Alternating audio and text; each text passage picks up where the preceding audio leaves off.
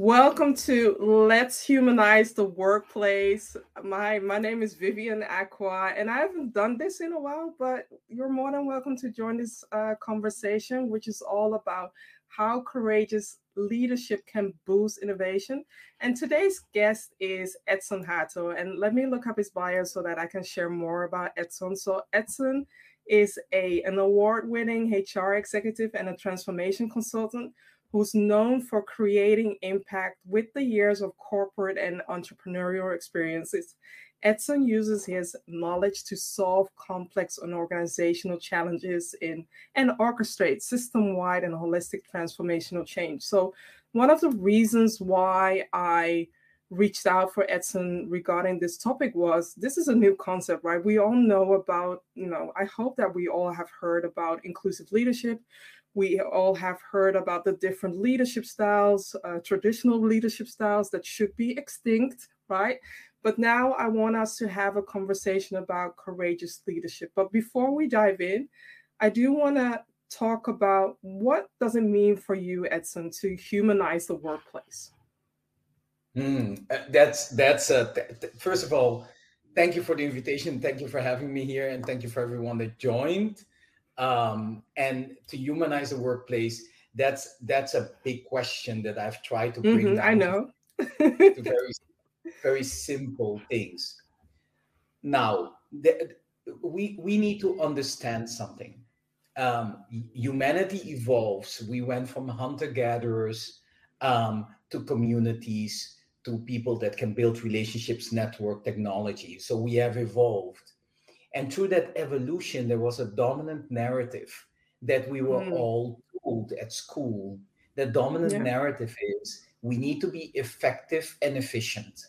And in order for us to be effective and efficient, we compartmentalized what we can do as human beings. When we were in the process of compartmentalization, we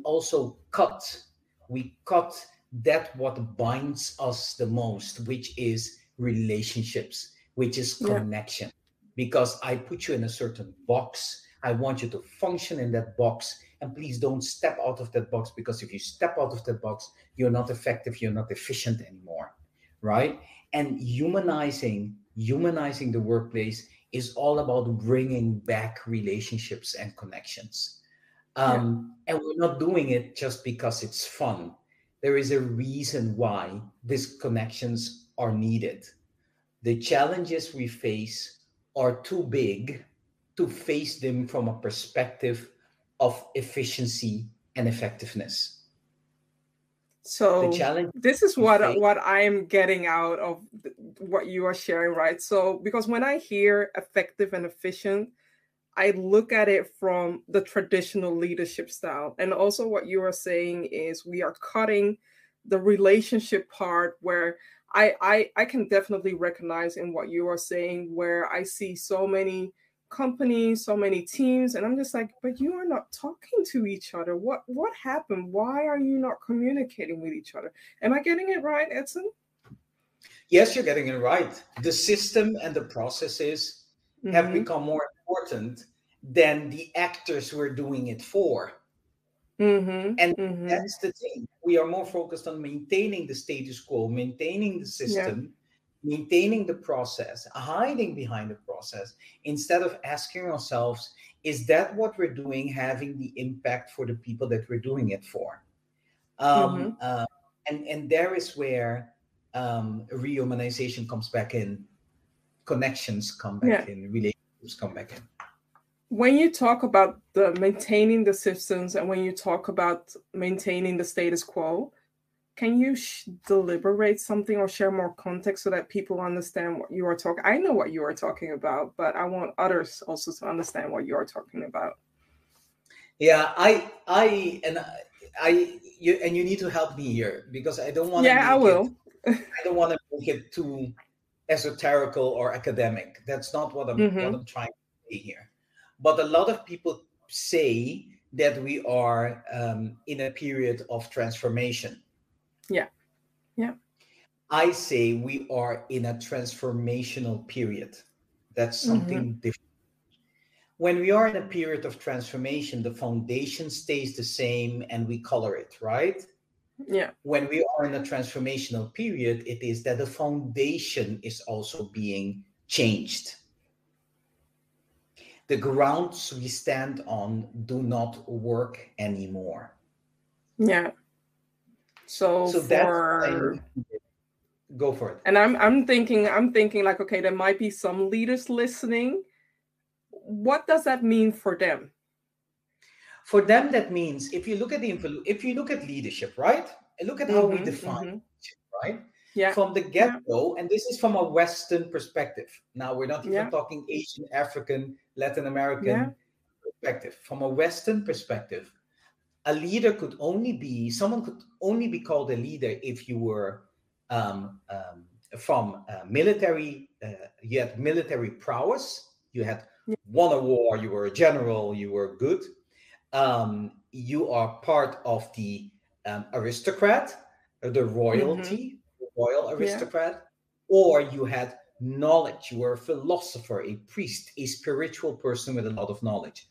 This is where we started defining leadership as someone that has a certain knowledge that other people didn't have, because the rest was illiterate in those days, never read a book, and needed guidance. And by the way, you were only allowed to be a leader if you are a man.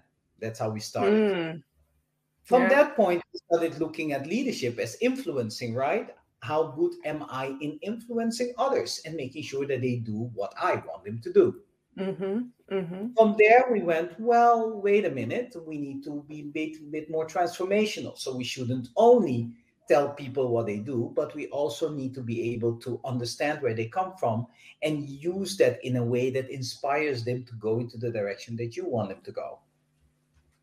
So everything I've explained up till now is about one person or a group of people influencing another group of people. What we are realizing now, and now that we're getting into the modern definition of leadership, where, by the way, more and more women are getting into the field of leadership, we're starting to talk about chaos. We're starting to talk about building networks. We're starting to talk about distributed leadership. We're starting to talk about courageous leadership. And these are all relationship-driven leadership styles. I'm stopping. Yes, go for it. Ik zie dat we niet live zijn. Oh, we're not live, so we need to start again. Go live. It's okay. Dan gaan we helemaal opnieuw. Hey, it happens to the best of us. Don't worry about it. Sometimes these things just happen. Hi, good evening, good morning, good afternoon. We're a little bit later.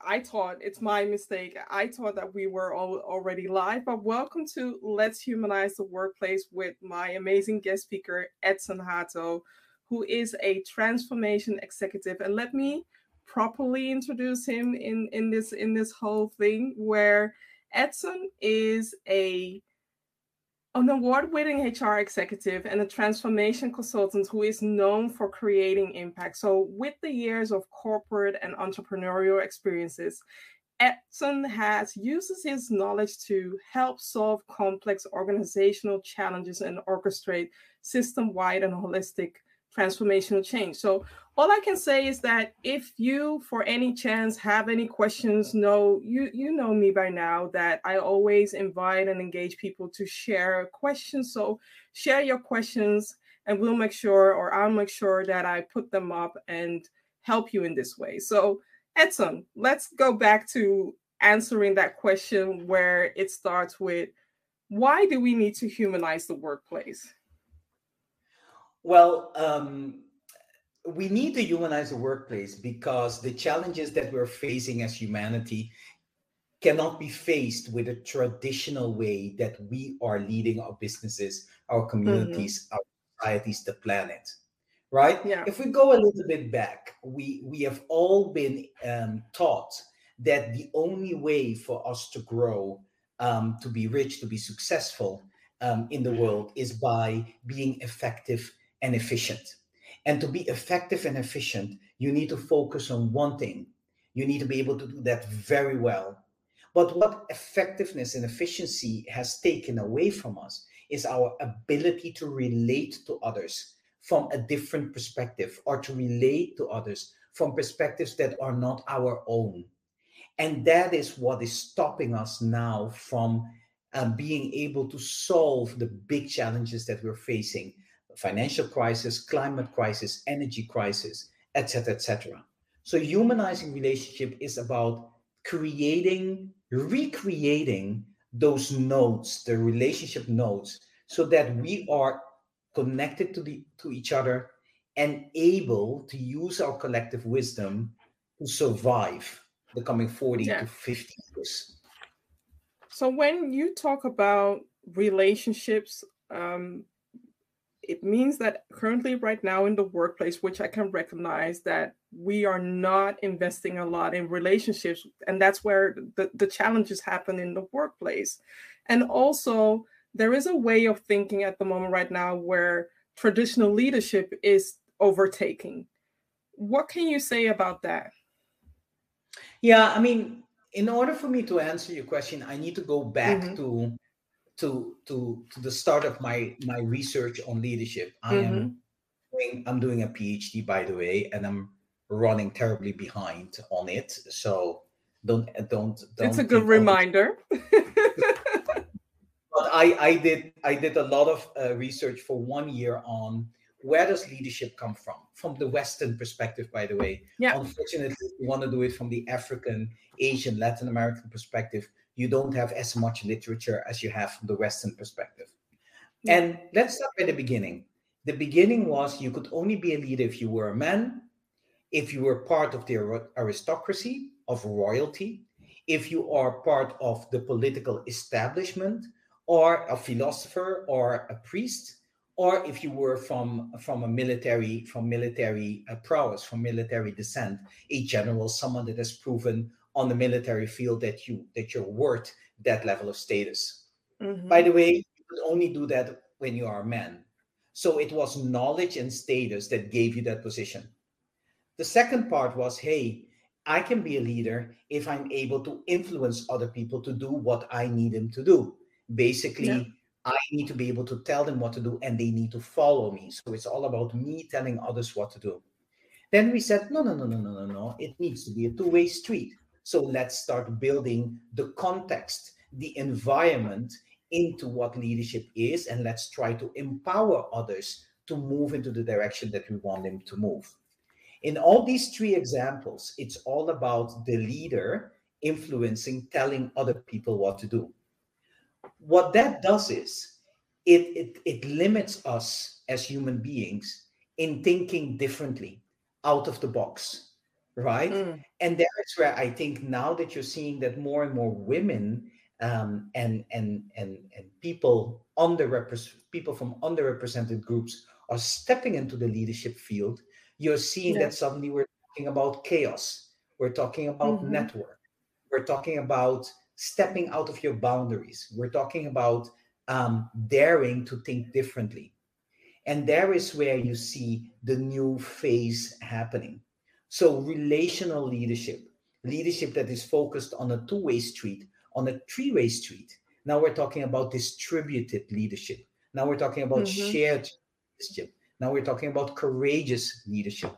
These are Yeah. all terms that are new in the leadership field, a little bit esoteric. You cannot really touch them and say what do they really mean, but they represent a different way of managing the crises that we're going to be facing than pure I'm a man, I know better what to do, and you better follow me. Yeah. Yeah. What do you yeah, a lot, so many questions. And then I do want to have this conversation where leaders can ask questions or can think about, okay, hearing Edson talk about this style of leadership, what can I do differently to engage my people, to inspire them and not activate, that whole controlling? Because I've seen different articles where people are being summoned back to the office, and I'm just Yeah. like, haven't you learned anything about the lockdown of where some people thrive better from working from remote or working hybrid? What can you say about that? That is a reflection more of the leader than of the people that are asking to the office. And let me explain what I'm trying to say. Leaders that are doing a good job do not need to ask their people to come to the office. These people come to the office by. Okay, wait. I need to say that again. So you're saying leaders that are doing a good job are not the leaders who are asking or demanding them people to come back to the office. I hope that somebody's taking notes out of this. Okay, continue. Correct. Because what happens is the following. If you have a good functioning team, what you have done as a leader is you have trusted them. Yeah. Just like we did with COVID, you have trusted them to deliver the output. You have also trusted them to, for themselves, critically think, do we need to come together at this moment in time to solve this problem or not? And you have put yourself into a position of facilitation, of supporting that group of people become the best that they can be. You have not forced, you have not demanded, you have not said that productivity goes down. I think the leaders that are asking people to come back to the office are the leaders that need to have a certain amount of control. And when people are not in that direct environment, they feel that they cannot exert the power that they want to exert. Now, there are roles where you do need to be at the office. Now, I understand that. Yeah. I wouldn't want my heart surgeon to be operating me remotely. I would like him to be in right? Yes, definitely. Train driver, I think I also would like him to be in the train, right? But there are a lot of other jobs and functions where we really do not need people to be all the time, 5 days a week in the office with each other. That's more true. About control and power than anything else.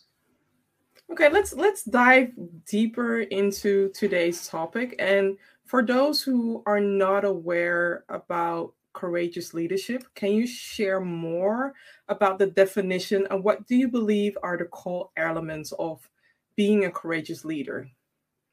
Yeah, courageous leaders put themselves into situations where they are able to deliver impact.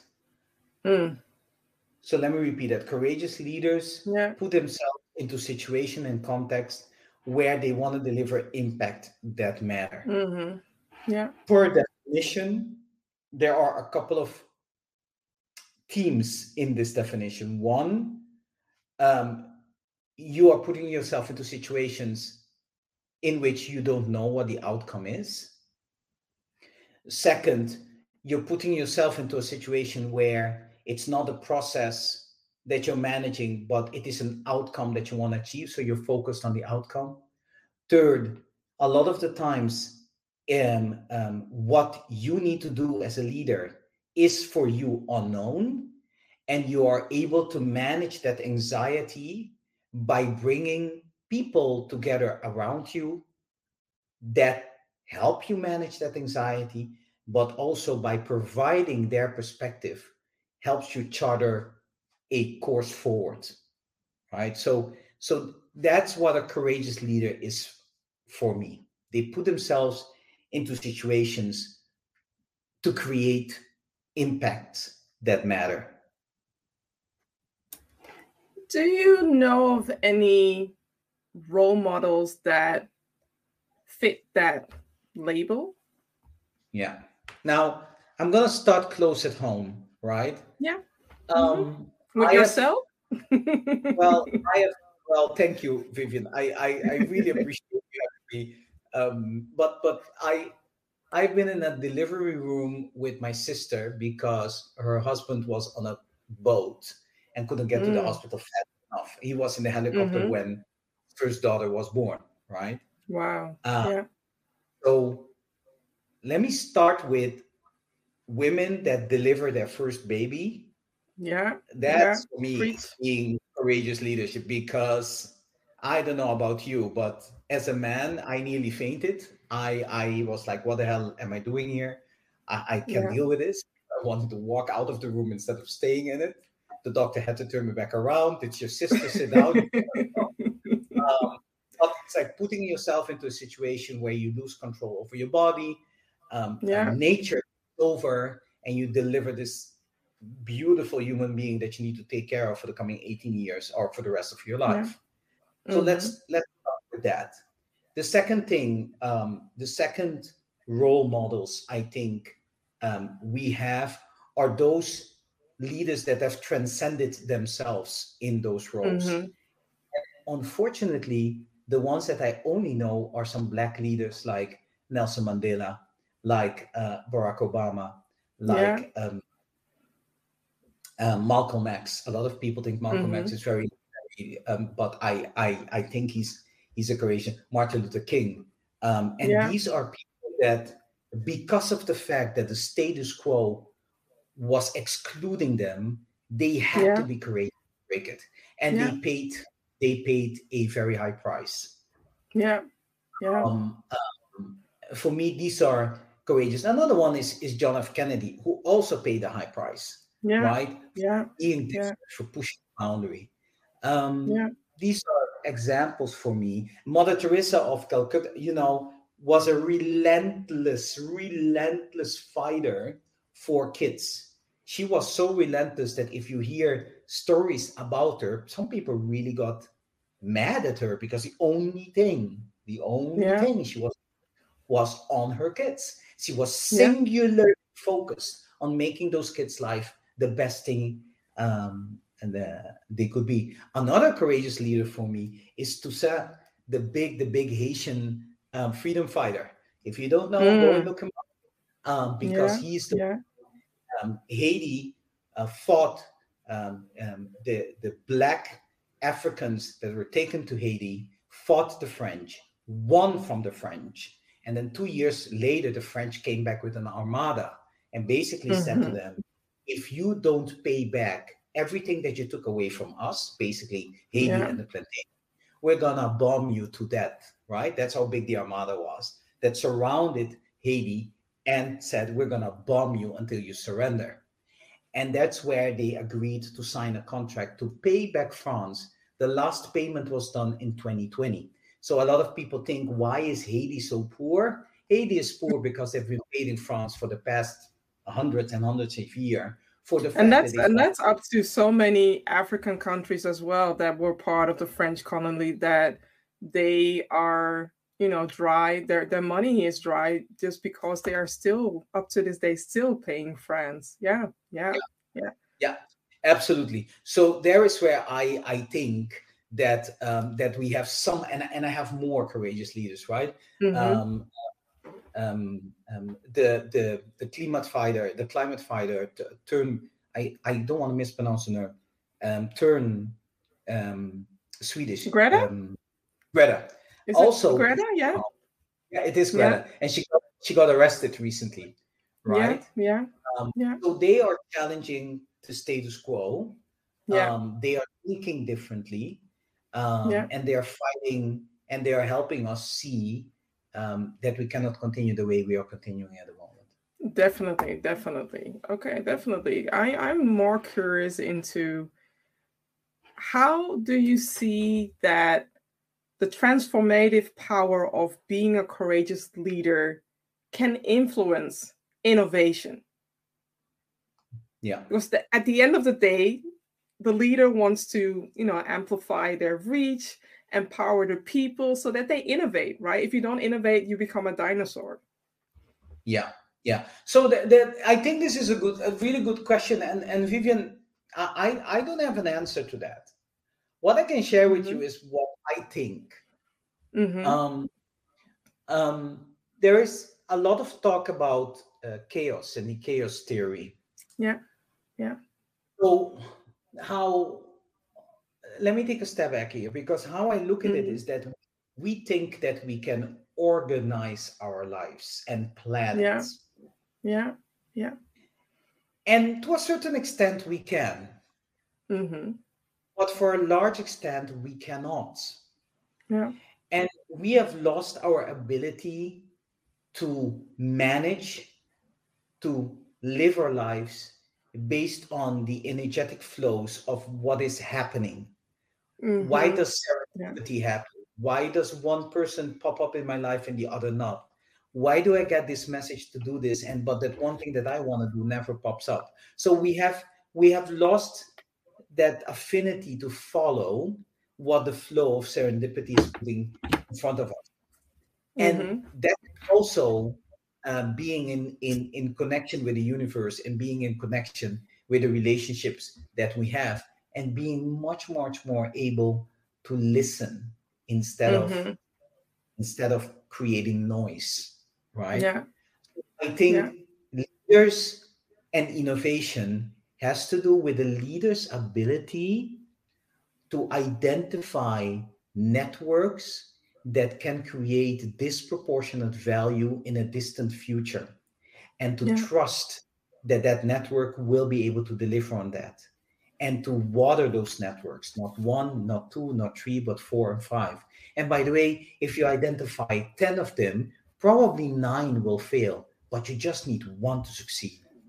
And then, Why the why butterfly. why are we saying failure? Because we look at failure like it's not a valuable lesson. And I am just like, okay, it's good that we fell, but after falling, you're standing up. Right? I fell. I broke my ankle. I fell, and now I'm 16 screws further. Where yes, I'm moving at a slower pace, but still, I stood up, went on, and am learning from that whole experience, and thinking of, okay, what can I do in the future? Be more mindful of my time, set boundaries, think about how I can be sustainable. So I also want to just share this message to the leaders that when a team is failing or when a product is not being successful, ask Amazon how they started. If you look at the historical web page of Amazon, you would cry. It's ugly. But look at Bezos right now, right?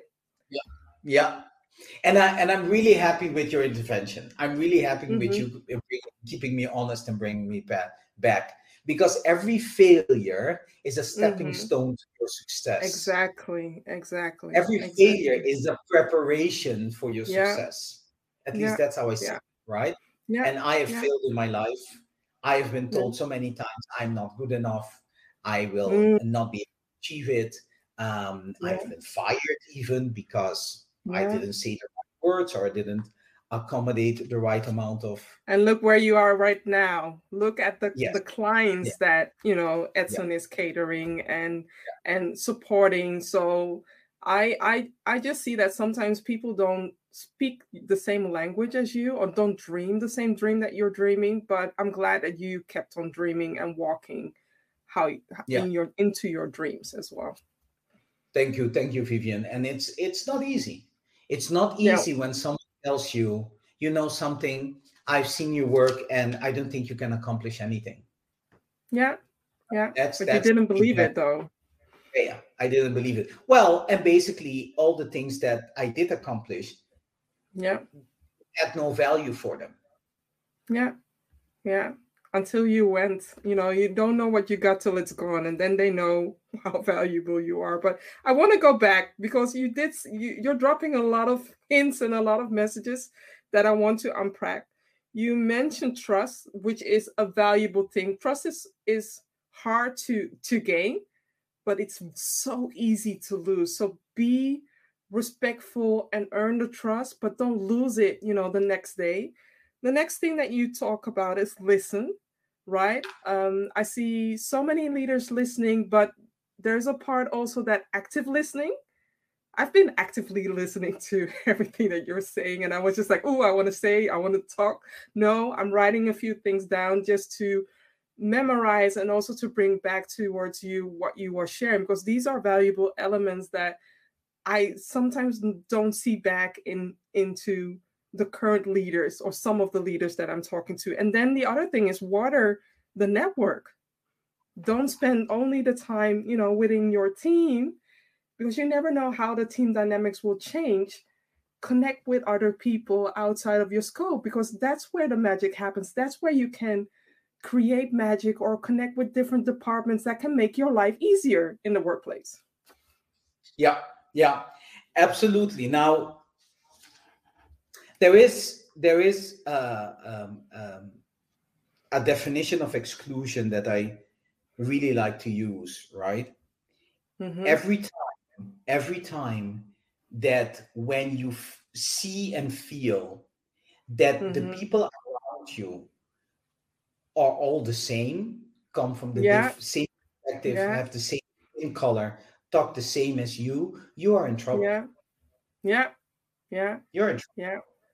Yeah. because you are losing out on perspectives that you didn't even know that you needed. I So mean, you can just look at the mirror and say yes, yes, yes to everything that you're saying, right? That's what you're saying at the moment right now.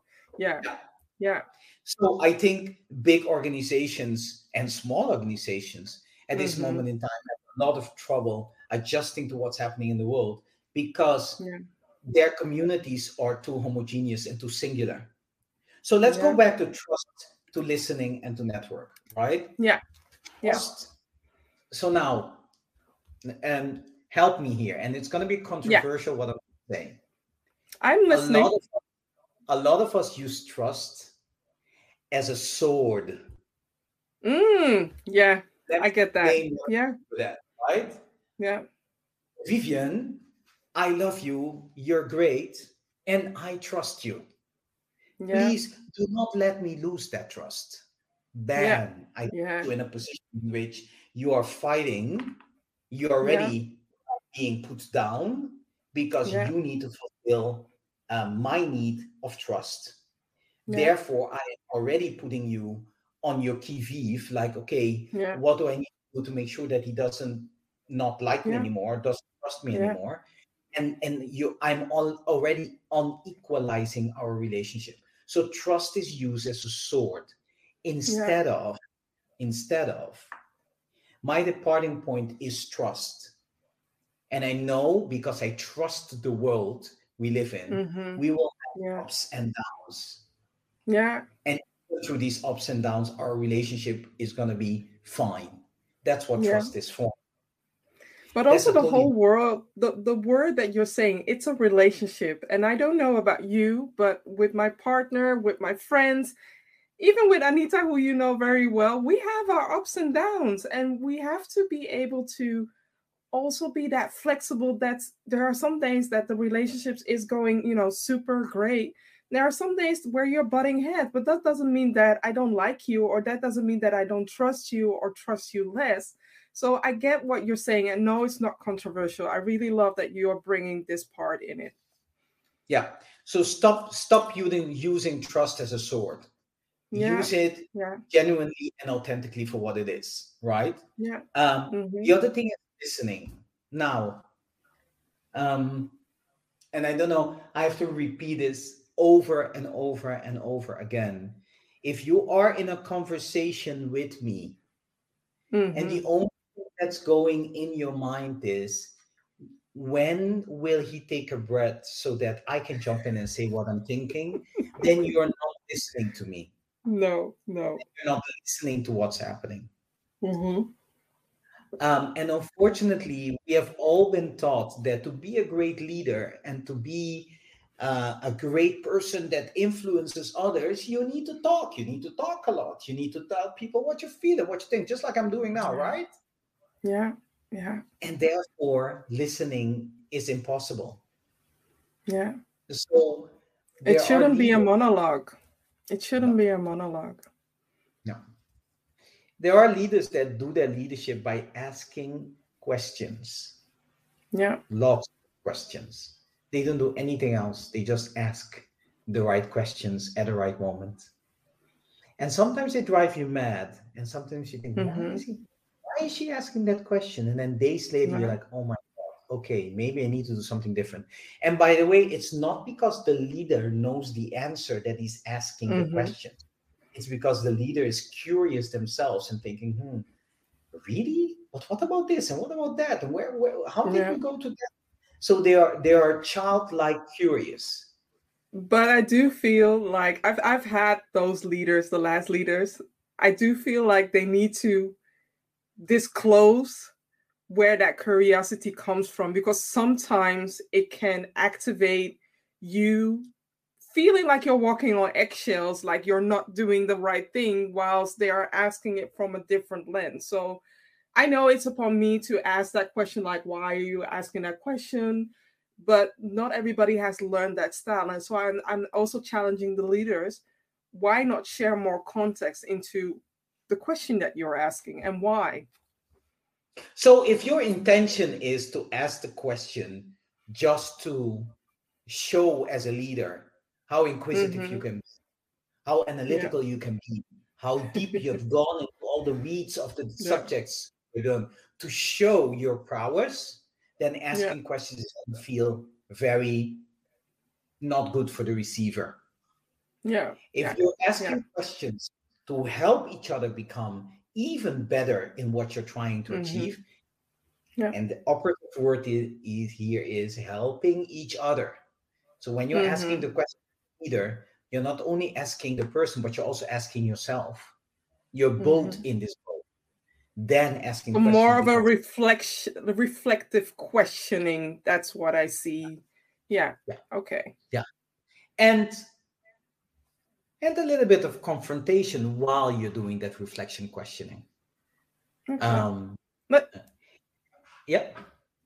I want to go to a different question. It has to do with this though, but from your experience as a HR leader, HR expert, leadership expert, what are the challenges that you have observed when leaders are trying to adopt courageous leadership?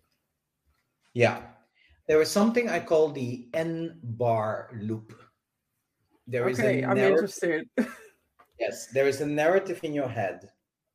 Yeah. That narrative tells you Mm-hmm. how you need to behave as a leader in the company you are or in the institution you Mm-hmm. work in. Yeah. That narrative drives certain behaviors. Yeah. And behaviors are a way that you interact with the system that you work in. Those behaviors deliver certain results because you're influencing people to do things a certain way, Mm-hmm. and it leads to certain actions. That's what I call Yeah. the N-bar loop. Yeah. If you want to be a courageous leader, the traditional old narrative that you have in your head is Mm-hmm. where to start. If Yeah. you don't change that, being a courageous leader is going to be a really, really tough process to take on. You're going to So be in what you're constant saying is they need to reach out and have a conversation about need to reach out how and have can a I move conversation further? about their insecurities. Yeah. Yeah. We need to reach out to have a conversation about, I am asking this question to this person in my team because actually I think they are not good enough, and I'm not asking questions because I'm really curious about where we can go Mm-hmm. together.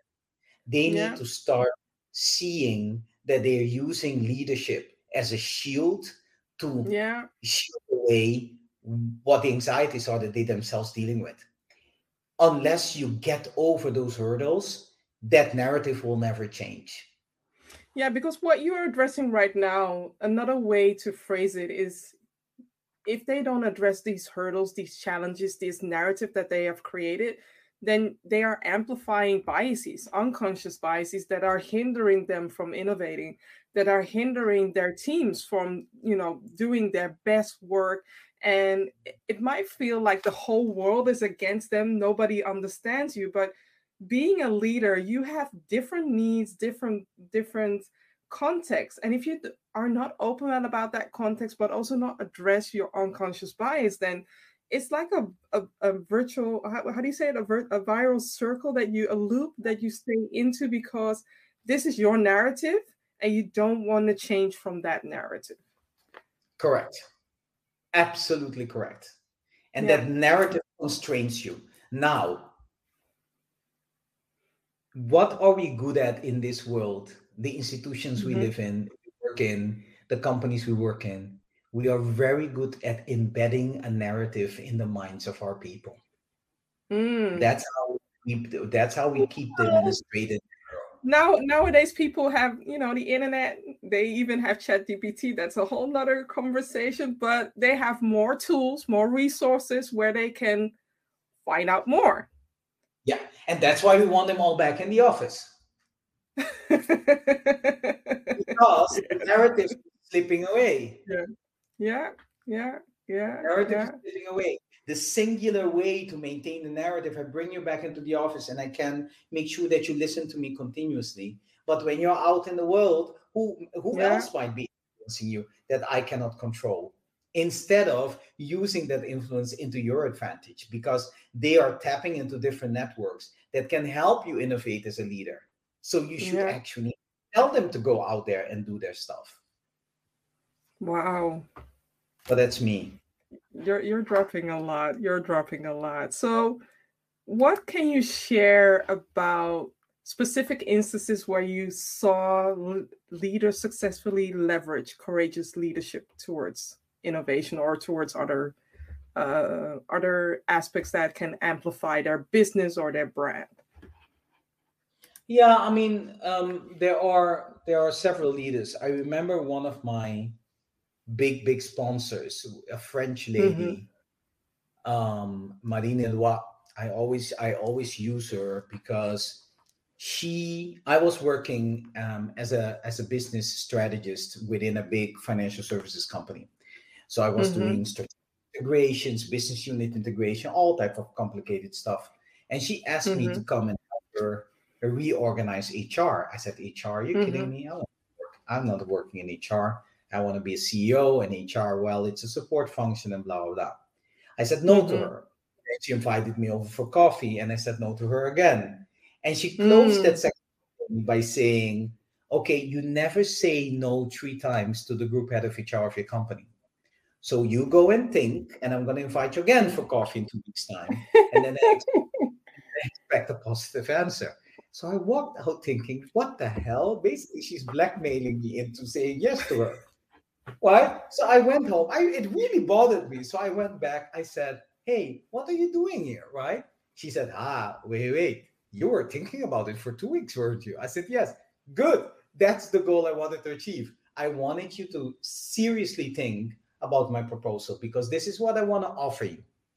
If you come into the car and help me and you don't like it, I will put you in whatever role you want to have afterwards. But I can guarantee you that you're not going to walk away from HR. I love what you are sharing. Yeah. Courageous I love leader. What you're sharing because this person saw potential in you. Saw a way for you to connect. And the fact that this person shared it in a way that it makes you think. Sometimes this is a bad example as a coach, but sometimes when I have certain coachees that are don't doing what they promised to say, I tell them, don't come back to me. Don't reach out to me until you have done what you wanted to do. And eventually, within a short time, they do exactly what they wanted to do. So the fact that she planted some seeds in soil, even though the soil wasn't ready, you took the time to make that soil ready and to think about it. And look at you where you are now. Yeah. One of the most, I don't know. I love her. She's retired now. This is a white French lady, and married into very elite class in France. But she liked to have diverse people around her. She had the most diverse team because she believed in the power that brought to her. Right. Yeah. That's one. I had one of my deans that supported me when I came from the Caribbean island I'm from to study in the Netherlands. Right. I for 6 months I failed all my classes because my teachers were scoring me on 2 points on my proficiency in Dutch and am I answering the questions with the right answers. Right. Yeah. So I was losing both sides.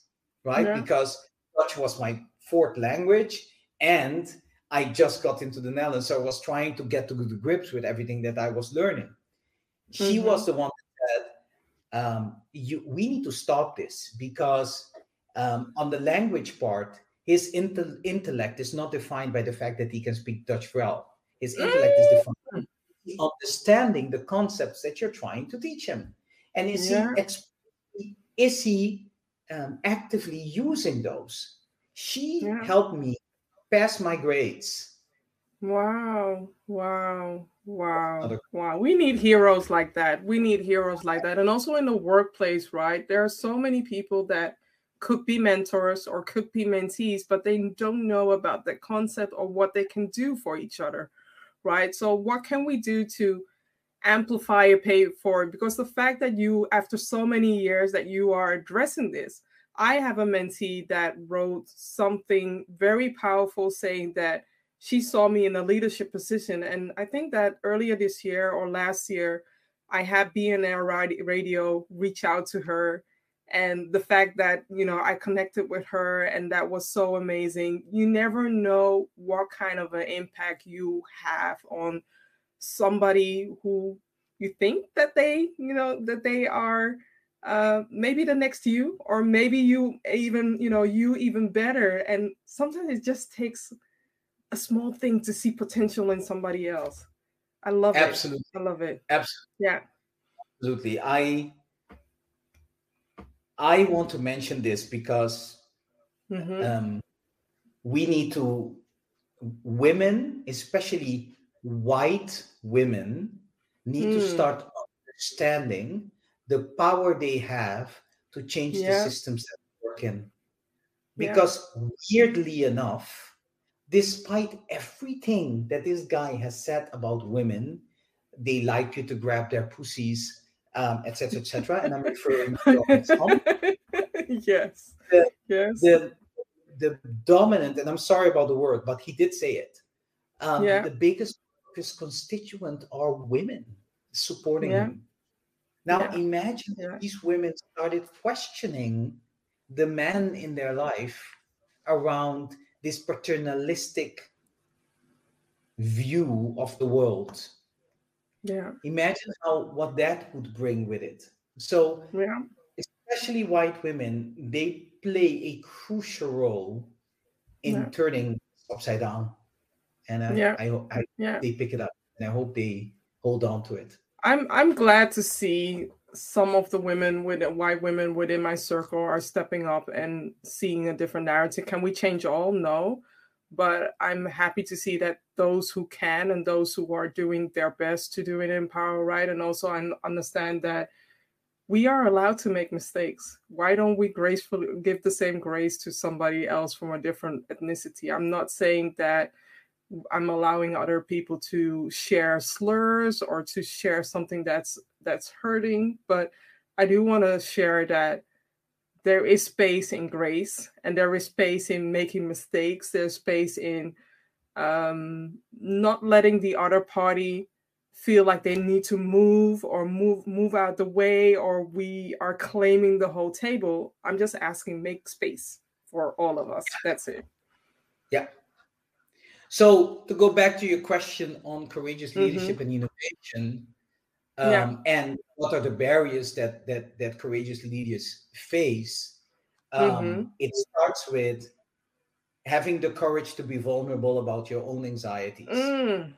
It starts with that. Second, when you start with that, addressing your dominant narrative becomes easier. That leads to different behaviors, different actions, and different results. So if you're asking me about innovation, it starts with you.